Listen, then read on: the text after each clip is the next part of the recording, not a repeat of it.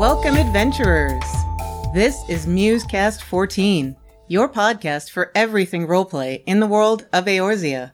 I'm your co-host, Remix Sakura. And I'm your co-host, Demi. And today we're continuing our series covering the nation of Sharlayan and many of the characters that come from there, who make up the bulk of the organization known as the Scions of the Seventh Dawn. Now, as we all know, this is one of the biggest, most important organizations to the life of the Warrior of Light, yet previous to this we haven't found really a place where they fit in our lore commentary. So now we're devoting lots of attention to talking about the many characters that we've known from the Scions. Well, there are a lot of them, so we'll see how many episodes it takes. Indeed. We thought that it would be a good idea to put them in with Sharlayan, seeing as the Scions of the Seventh Dawn were formed partially, if not completely, from an organization that existed thanks to the efforts of Louisoix Le Veilleur, who of course came from Sharlayan and helped train a lot of the Archons, many of which of course ended up joining what was the Circle of Knowing and now today is the Scions of the Seventh Dawn. Indeed. And part of me really wants to go deep into Louisoix, but we're not 1.0 players, and most of us will really kind of never know who he was, other than in legends and in stories. But there is plenty in the lore record about the organization he formed, the Circle of Knowing. Yeah, now the Circle of Knowing, like we said before, was founded by Louisoix in order to save all who could be saved. That's a quote from the lore book. Now, unfortunately, this does diverge, as I'm sure you can tell if you've listened to our last episode, from what Sharlayan thought as important. Sharlayan is a very peaceful society, does not want to get into any sort of conflict, any sort of war, and the Circle of Knowing realized, and Louisoix realized, that their efforts could end up meaning that they would have to play a part in some of these wars. So even though he came from Sharlayan, the Circle of Knowing ended up becoming an independent organization, as opposed to one that was affiliated with Sharlayan itself. Now, the thing about Louisoix is he was an Archon, he was a great scholar, but his specialty was in prophecies. So basically, he figured out that the calamity was coming to Eorzea, and was like, oh crap, lots of people are gonna die. I want to help save them. Eorzea is pretty cool. Meanwhile, the rest of Sharlayan is like, nah, you can't interfere. You just gotta let them die, man. Just forget about it. Just leave it be. We're not supposed to interfere. And Louisoix was not cool with that. He wanted to save all that could be saved from this calamity that he knew was happening. So that was part of why he ended up making it more of an independent thing and not being like, well, we're Archons. No, we're something else. That was what the Circle of Knowing was. And so a lot of the people who were initially part of the Circle of Knowing were indeed Archons. They were raised in Sharlayan for at least some parts of their life, and I think several of even the newer additions to the Scions, even though they never were part of the Circle of Knowing, also tend to follow that trend. I guess we'll use this as a segue into our first group of people who we'll be discussing today, and those are the Wonder Twins, Alphinaud and Alisaie. Yeah. Alphinaud is a very important character. He's always by the Warrior of Light's side. Seems at many times to have been kind of the second in command to Minfilia. And we see a lot of growth and change in Alphinaud through the course of the story. And of course, the big catalyst for that is the huge mistakes that he makes. He's a genuinely good-hearted person. No one ever doubts that he has the best of intentions. But let's look back at his childhood. He was born into a pretty prestigious family. His father is a member of the Forum, and he was also gifted, along with Alisaie, with a brilliant natural level of intelligence. So, last episode we discussed the Studium, and how the twins entered at the age of 11, and how we believe that the Studium is at the level of a university, and this really does make them prodigies. It does, but honestly, I think more than Alisaie, Alphinaud, knowing that he was going into the Studium at such a young age and being considered like, wow, you're really smart, and having Sharlayan promote that, I feel like that led him to becoming what I honestly think was very, very, very, very annoying when we first meet him. Yeah, he gets an inflated sense of confidence that's sort of exacerbated by the fact that he is young and he hasn't really experienced much of the world, so he ends up looking pretty naive. At times, he really believes, maybe on some level, that he knows everything, that he's smarter than everybody. And his attitude kind of shows, especially on my second replay, when you first see him interact with Alisaie. He really seems to think that he's smarter than her and no, she knows everything explained. And it's like, come on, man. You're supposed to be equals. It's like this holier-than-thou condescending thing. And thankfully, it does end up dying down a little bit following Heavensward. And I guess during that, and with the fall of the Crystal Braves and everything like that, I think that kind of put him in his place. But regardless of if you like it or hate him, I would argue that that attitude just came from that discussed idea that we talked about last episode, that knowledge takes priority. And so it follows that if somebody learns very quickly, if they are a child prodigy like the twins were, they might be treated as being worth more, and that can go to their heads. That's my theory as to why Alphinaud is the way that he is. Yeah, you can definitely see how it was a natural outgrowth of the environment that he grew up in. Now, at the end of 2.55, after the bloody banquet, the fall of the Crystal Braves, he is understandably absolutely broken and distraught, and spends a little time kind of being mopey. And it takes Tataru and Yugiri and maybe the Warrior of Light too to cheer him up. But on the positive side, he doesn't spend an overly long time moping, and he decides, well, you know what? I have to make up for this. I have to get moving again, and I'm not even sure what the right path is, but all I know is that Eorzea still needs help. Obviously, we got to make the best of things in Ishgard, so let me just, put my diplomacy skills to work here in Ishgard and try to build things back up. And he goes about it with a much more humble attitude the second time around, more pragmatic and realistic, and more willing to share this leadership, rather than just kind of dictating, this is my idea and it's brilliant and you should all follow it. Very thankfully. Actually, I know even in Stormblood, Alisaie was making fun of him using the phrase, as you doubtlessly are already aware. There was some sort of line where Alisaie was poking fun at him, and I think, even though he probably will be known for that for some time to come, he's getting better. He's getting better. He's learning to move forward, and he's learning a bit more of his strengths, just as Alisaie did. Yeah, but I never think of him as a bad guy. It's just that he's so young. And, who of us could have been, in the Scions at 16, right? I think that as Alisaie has gotten more attention in the MSQ, she's really become the fan favorite. I think so. She is pretty likable, and I think because she's always come really second to Alphinaud growing up, that made her a little bit more down to earth. Or at least it makes her seem a bit more down to earth than Alphinaud was. But yeah. If you think about it in terms of how would that have been in Sharlayan? How might people have treated her in Sharlayan for being second to Alphinaud? It feels like maybe Alisaie ended up feeling very isolated, very alone, because Alphinaud was hogging the spotlight, so to speak.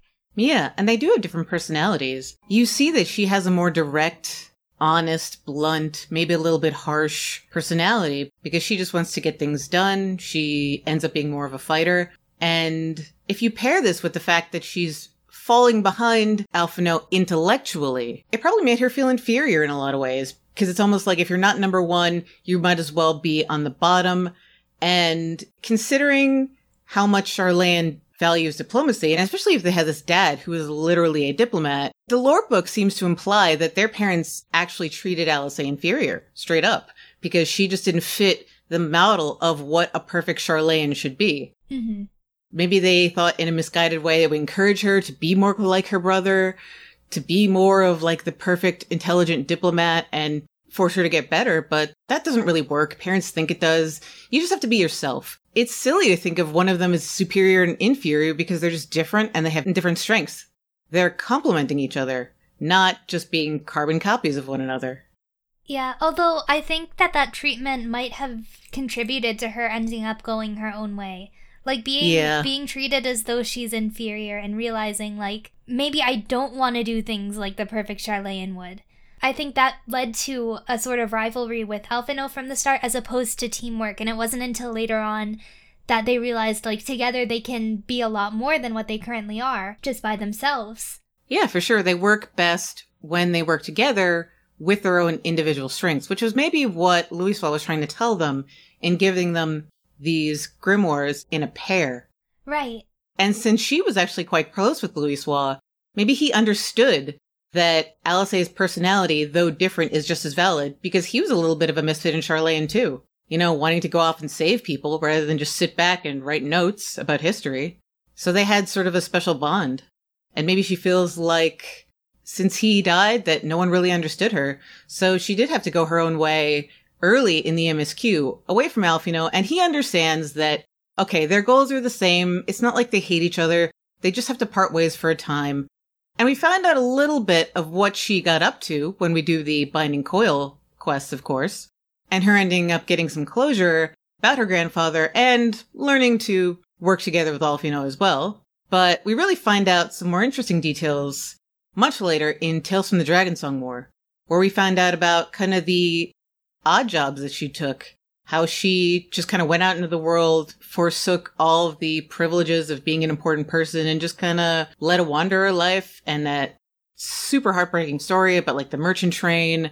Maybe she just wanted to see more of the little people of Eorzea, the average people. Whereas Alphino, he's basically dealing with the Eorzean Alliance. He's dealing with the big, important, powerful people. Those are people, you know, we like them, but Alisaie kind of felt like they were all posing. And they were trying to like rile up this patriotism with those speeches early in the MSQ, and that they were rewriting history for their own convenience. Alphino might be able to see, well, that's kind of necessary. You have to have a way of bringing people together. All of them said that like our team fought the hardest at Carteneau, and you know, well, they can't all have fought the hardest, but that's what people needed to hear to bring them together. Does it really matter if it was necessarily true? I don't know. I would say in some ways no, because you need morale in order for people to, you know, not only follow orders, but follow them willingly, you know, to promote loyalty to the country. And even though I think you have the Eorzeans who do end up using diplomacy, there's still a large amount of contrast between the Eorzean Alliance and the Charlayans. And I think Alisaie, in her wandering, in witnessing what the people of Eorzea do, I feel like that change of setting, that change of culture helped her to grow and figure out where her strengths were. Because, like, imagine if she were in Charlayan, where they don't really want people to fight, they don't want people to really learn any martial arts or magic, unless, of course, it's for just storing up knowledge. You don't get any sort of chance to really fight. So I wonder, if she were in Charlayan, would she have learned that she was a good red mage? Would she have encountered... what is it? I don't even remember the guy's name, but like the red mage teacher? Zerun Tia? Yeah. She probably would never have encountered him. She probably would not have been able to become the person that she is today. And I think she might feel a little bit more at home in Eorzea, where she has this chance to use force when needed, as opposed to where she was in Charlayan and how she was treated by the people. Yeah. Eorzea, at the very least, has a more diverse set of people. It really does. So you can all pick individually which of the twins is your favorite, but I don't know. I can't pick. Yeah, I can't pick either. I think Alphino initially was not a character that I particularly liked, but he really grew on me. And Alisaie has also grown on me over time. So they're both pretty cool. Yeah, and of course, in Stormblood, we got the super cute sibling bonding napping moment.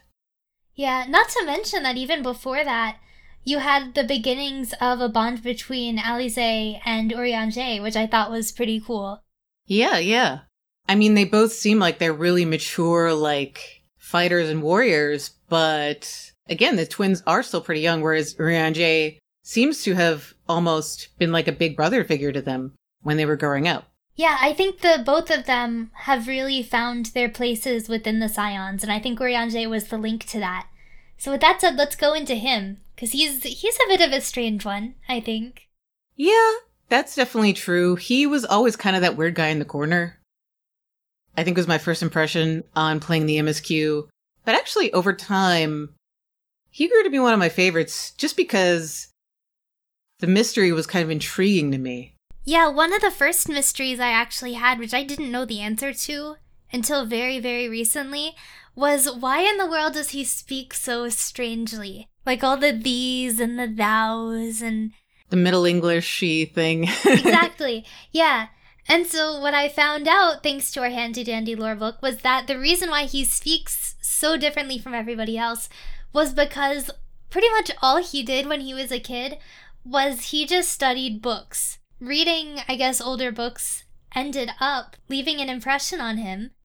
And so that's why he speaks it the way he does. What that resulted in was making him stand out. You know, if you speak that way from even a very young age, you know, kids might end up being kids. They find something different and they're like, this is weird. I don't know that I like it. And so they just kind of ignored him, even though he was promoting the same ideals that Charlene supports. Yeah. The thing was that he was always really fascinated with prophecies.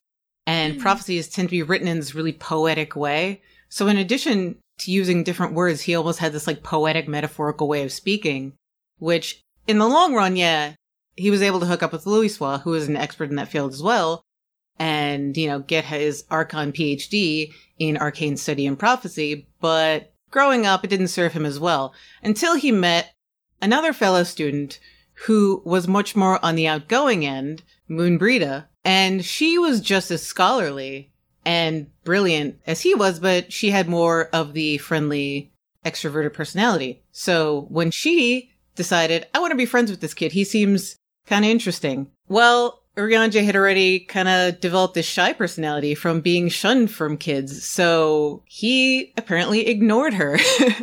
And Moonbrita was just too stubborn to let him get away, and she just kept pestering him, is the word that the lore book uses. And pestering him until finally he was like, okay, I'll be your friend, I guess. I think he does not regret that, though. No, it does say that Moonbrita helped him enter the studium. It was thanks to her help. You know, she maybe doesn't fit the stereotype of the stuffy scholar, but she is an Archon as well. Her specialty was in etheric studies, and she was really great friends with the rest of the Circle of Knowing. The thing was that she was commanded by Louisoix to stay in Charlayan. So she kind of lost touch with everybody. She lost touch with Urianger and doesn't reappear until A Realm Reborn, and unfortunately has to make a noble sacrifice, so we don't get to see more of her. Very sad. And the saddest thing of all is that it's only after she dies that Urianger was like, wow, damn it, I never noticed it, but like, we were really close and I really cared about her and she really cared about me, and Aww. I never noticed, and it's really heartbreaking. I'm never ever gonna get over that. I really shipped it so hard. I did too. Sniff, sniff, sniff. But what I think was more disappointing for me was that because of how little we get to see Moonbrita, like, I didn't get to know her as well as I would have liked to. It seemed like she was only in there for a brief moment and she didn't have a chance to grow. Whereas Urianger, I mean, he hadn't grown a whole lot. He hadn't developed a whole lot until after that point. But I wish we could have seen a little bit more of Moonbrita and Urianger's interactions as opposed to, yes, we were friends at school and I really cared about her later on. And I wish we got to see a little bit more of the two of them together. Yeah. Before that sacrifice would have had to been made. Yeah, it sucks. I mean, we may get some backstory in the past. I like Moonbrita, but we only really got the vaguest sketch of what her personality is. But I have seen some good roleplay, I'll tell you that, of people that have extrapolated and fleshed it out. Now, from this point, Urianger just honestly kind of takes a back seat and hangs out in the Rising Stones all alone, doing his book research thing, but probably also moping a lot. And he doesn't really come back around as a powerful force until patch 3.4.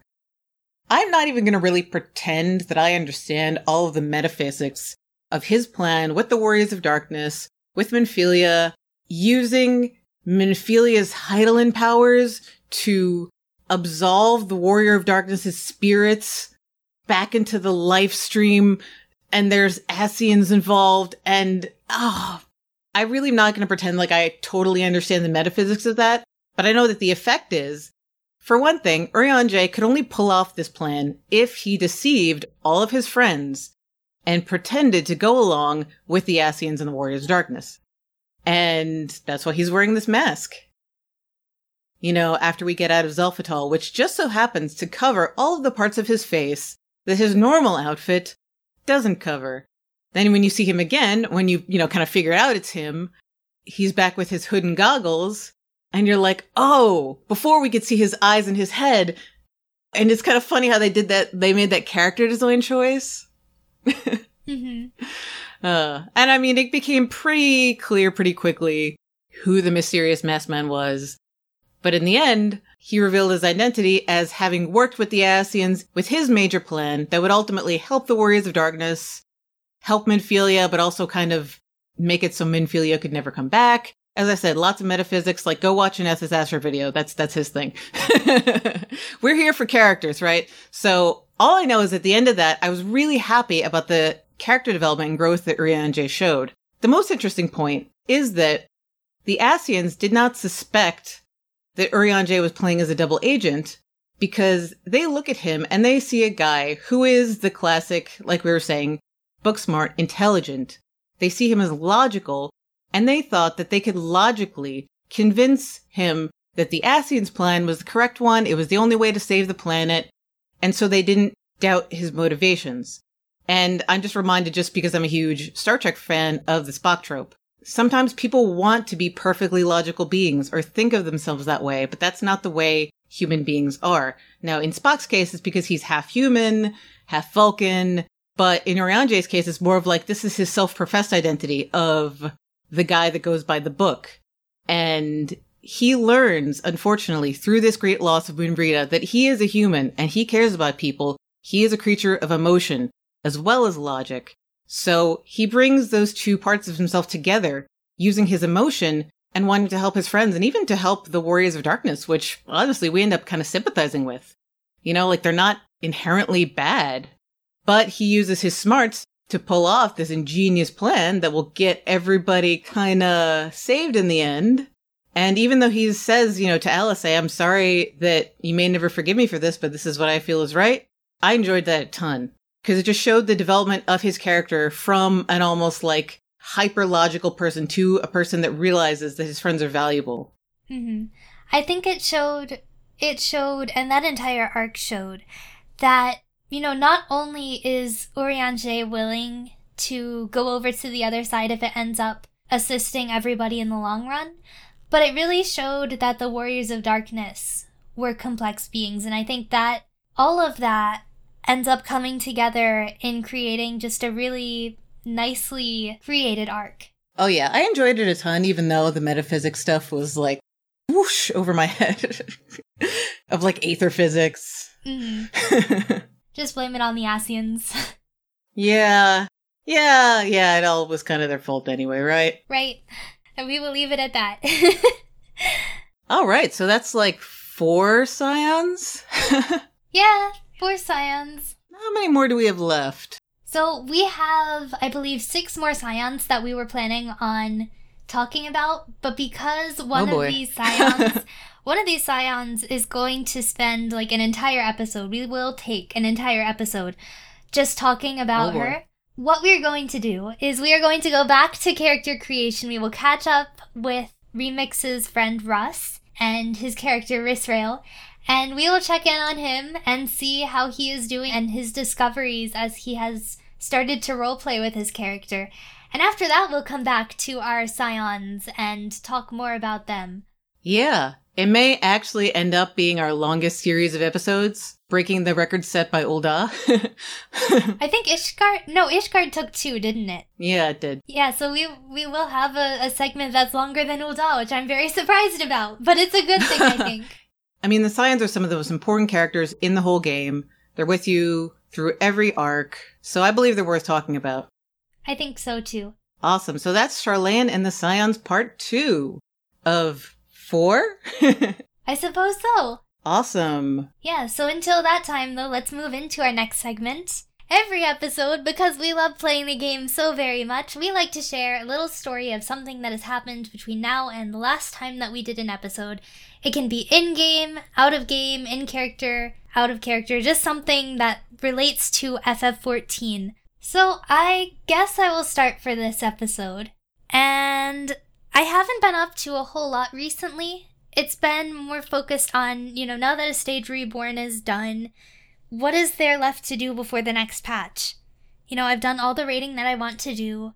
I have been pretty much just decorating various houses.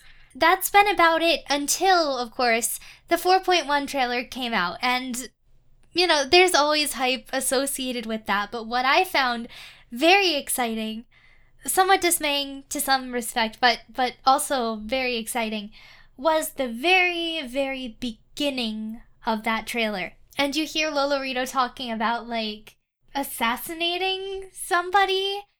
And then you see, of course, that Nanamo, it's clearly Nanamo, by the way, but there's a character with pink hair whose hairstyle looks a whole lot like Nanamo's, wearing a mask that looks a lot like Lolorito's. And I wonder, what was she doing in there? So the first thing that I wanted to figure out was, where is she? So I headed over to the Waking Sands and figured out exactly where in that location she was. And I have so many questions as to, why is she in the Waking Sands? Why is she wearing Lolorito's mask? Is it a result of the Bloody Banquet? Is it increased security presence? What is it? But then I decided, well, she has this, and I happen to have this particular mask on my Nanamo character on Lich. So seeing as Nanamo is beginning her journey into Stormblood, I decided that was going to be her new outfit for Stormblood, just all throughout Stormblood. And so I glamored it an hour after the trailer had come out, or as an hour after basically I had seen the trailer. And so that's really what I've been up to. I've been preparing Nanamo to get through Stormblood, and I'm really nervous about going through everything as a bard because I'm used to tanking. I'm a lot better at tanking than I am as a bard.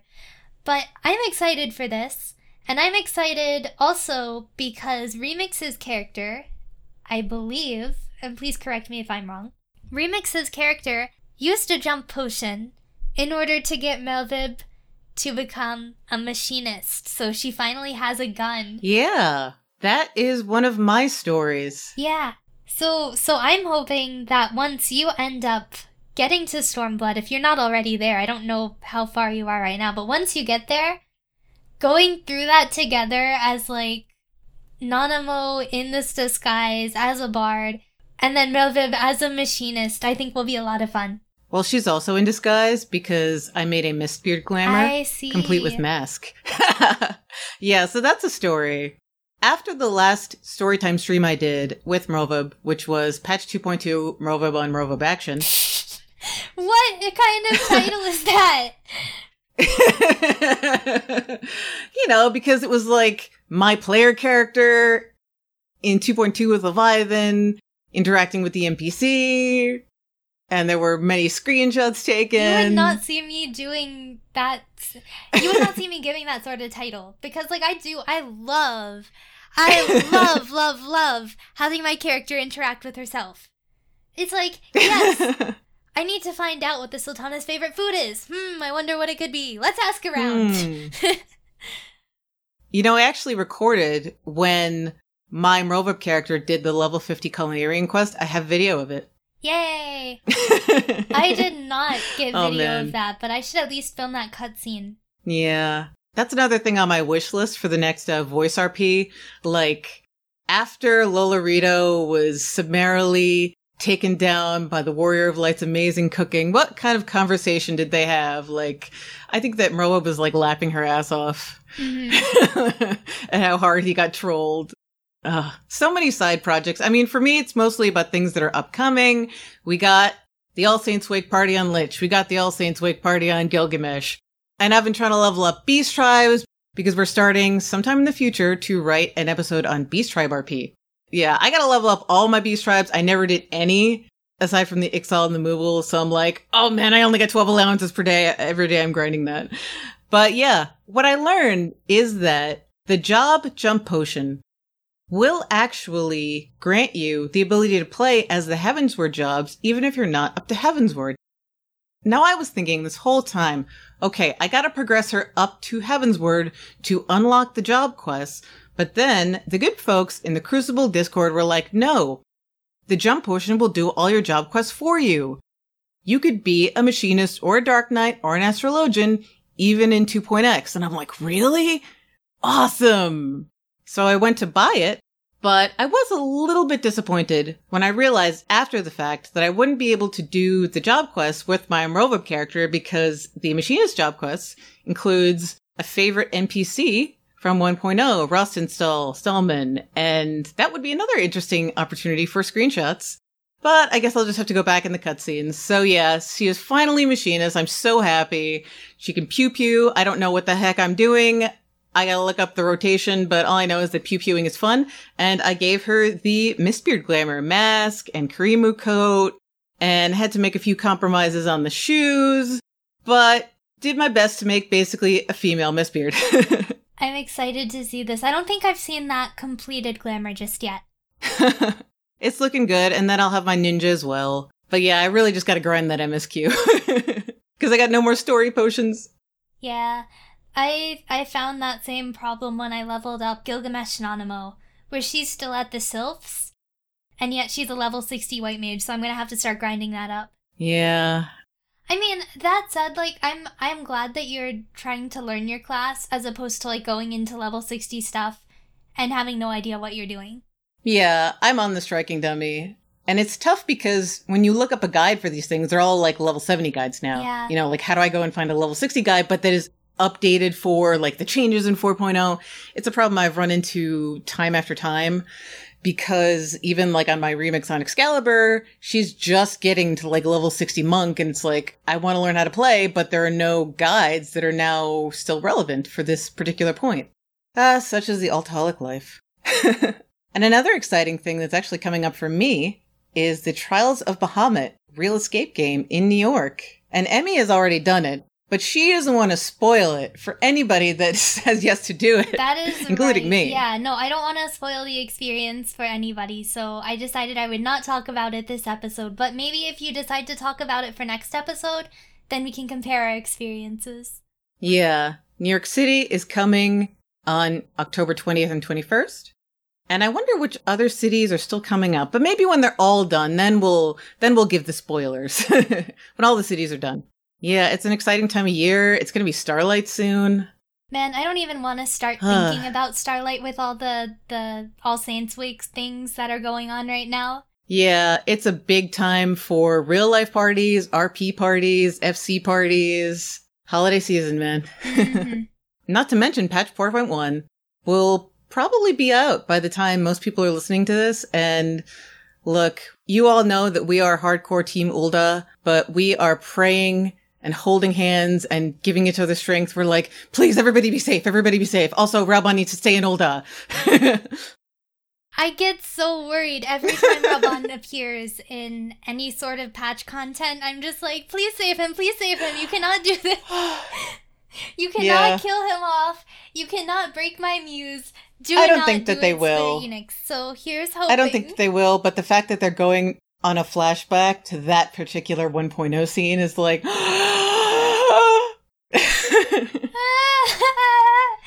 so worried. I'm so worried he won't be coming back to Ul'dah. We're going to be on Discord with each other nonstop, holding hands, crying from sadness and happiness. Please excuse me while I casually panic off the mic. So if you too, dear listener, need support in this trying time of patch 4.1, get in touch with us. Perhaps you would like to join our Discord. Yeah, our Discord is a great place to talk about... It's a support group. To talk about Ul'dah government figures, and also really anything else lore-related. So if you would like to go and visit that, just go to our website, www.musecastxiv.com, and go to our contact page, or just look on the right side of the page, and there should be a link over there that will direct you to our Discord. Indeed. We also have Twitter, MusecastXIV, Facebook, same thing. On Tumblr as well, you can follow right from our website. And in addition, we're ramping up our schedule for Twitch. And another upcoming event, which we will have more info on soon, will be Extra Life, in which we will be streaming for hours upon hours upon hours with the rest of the FFXIV content creator team for a good cause, Children's Hospitals. So be sure to follow us on your preferred social media site for more info. Indeed, and Remix has already very generously listed all of those previously. But if you would like to listen to more of our actual content, our episodes, you can always find us on iTunes, Stitcher, and Google Play. And if you like what you heard and would like to help us out in some way, you can always donate to us, either through a one-time donation using our PayPal, or a monthly donation where, among other things, you can unlock access to bonus content, all the things that we wanted to talk about but just couldn't get to, and you can get access to our episodes 24 hours before they come out, which is always really cool. And that is available on our Patreon. Now, both of those can be found on our website, again, musecastxiv.com. Those are on the right side of the page. Just click on the shiny blue buttons. And I believe that covers that for all of our social media. And in addition to social media, don't forget to follow us on Twitch. Our main show is called Sunday Storytime Stream, where one or both of us takes you through a journey through the MSQ of FF14 using one of our many, many alts. Currently, I'm using Remix Sakura on Excalibur to get through Heavensward. Very nice. And I am beginning Stormblood with Nanamo Unamo on Lich. So that is where we are right now. Indeed, but the podcast always remains our main focus, and talking about the things that are relevant to role players and listeners like you. So anytime you like, we are open to feedback, thoughts, and suggestions as well on any of our accounts. And speaking of, because we're doing a Beast Tribe episode, we are looking for people who are role-playing Beast Tribes. Like if you happen to play somebody who is a Sylph, or an Ixal, or a Moogle, even, and or a dragon, or a Nath, or a Kojin. Any of those, you can send us an email at musecastxiv@gmail.com. And we do accept text submissions, but if you would like to be on the show, that's always an option too. We may be looking for you. Just one of the many upcoming episodes in the works. But again, on our very next episode, we will be checking back in with Risrael Clymbarvin of Gilgamesh to see what his roleplay experience has been like. Now that we have initiated him, what has been the effect? Well, we'll be seeing Russ again soon, and you too, listeners, we will be seeing you again next time. Take care and happy adventuring. Yep. See you next time. Thanks for listening to Musecast 14. Tune in next time when we'll be discussing Character Creation 102. Happy adventuring, and may you ever walk in the light of the crystal.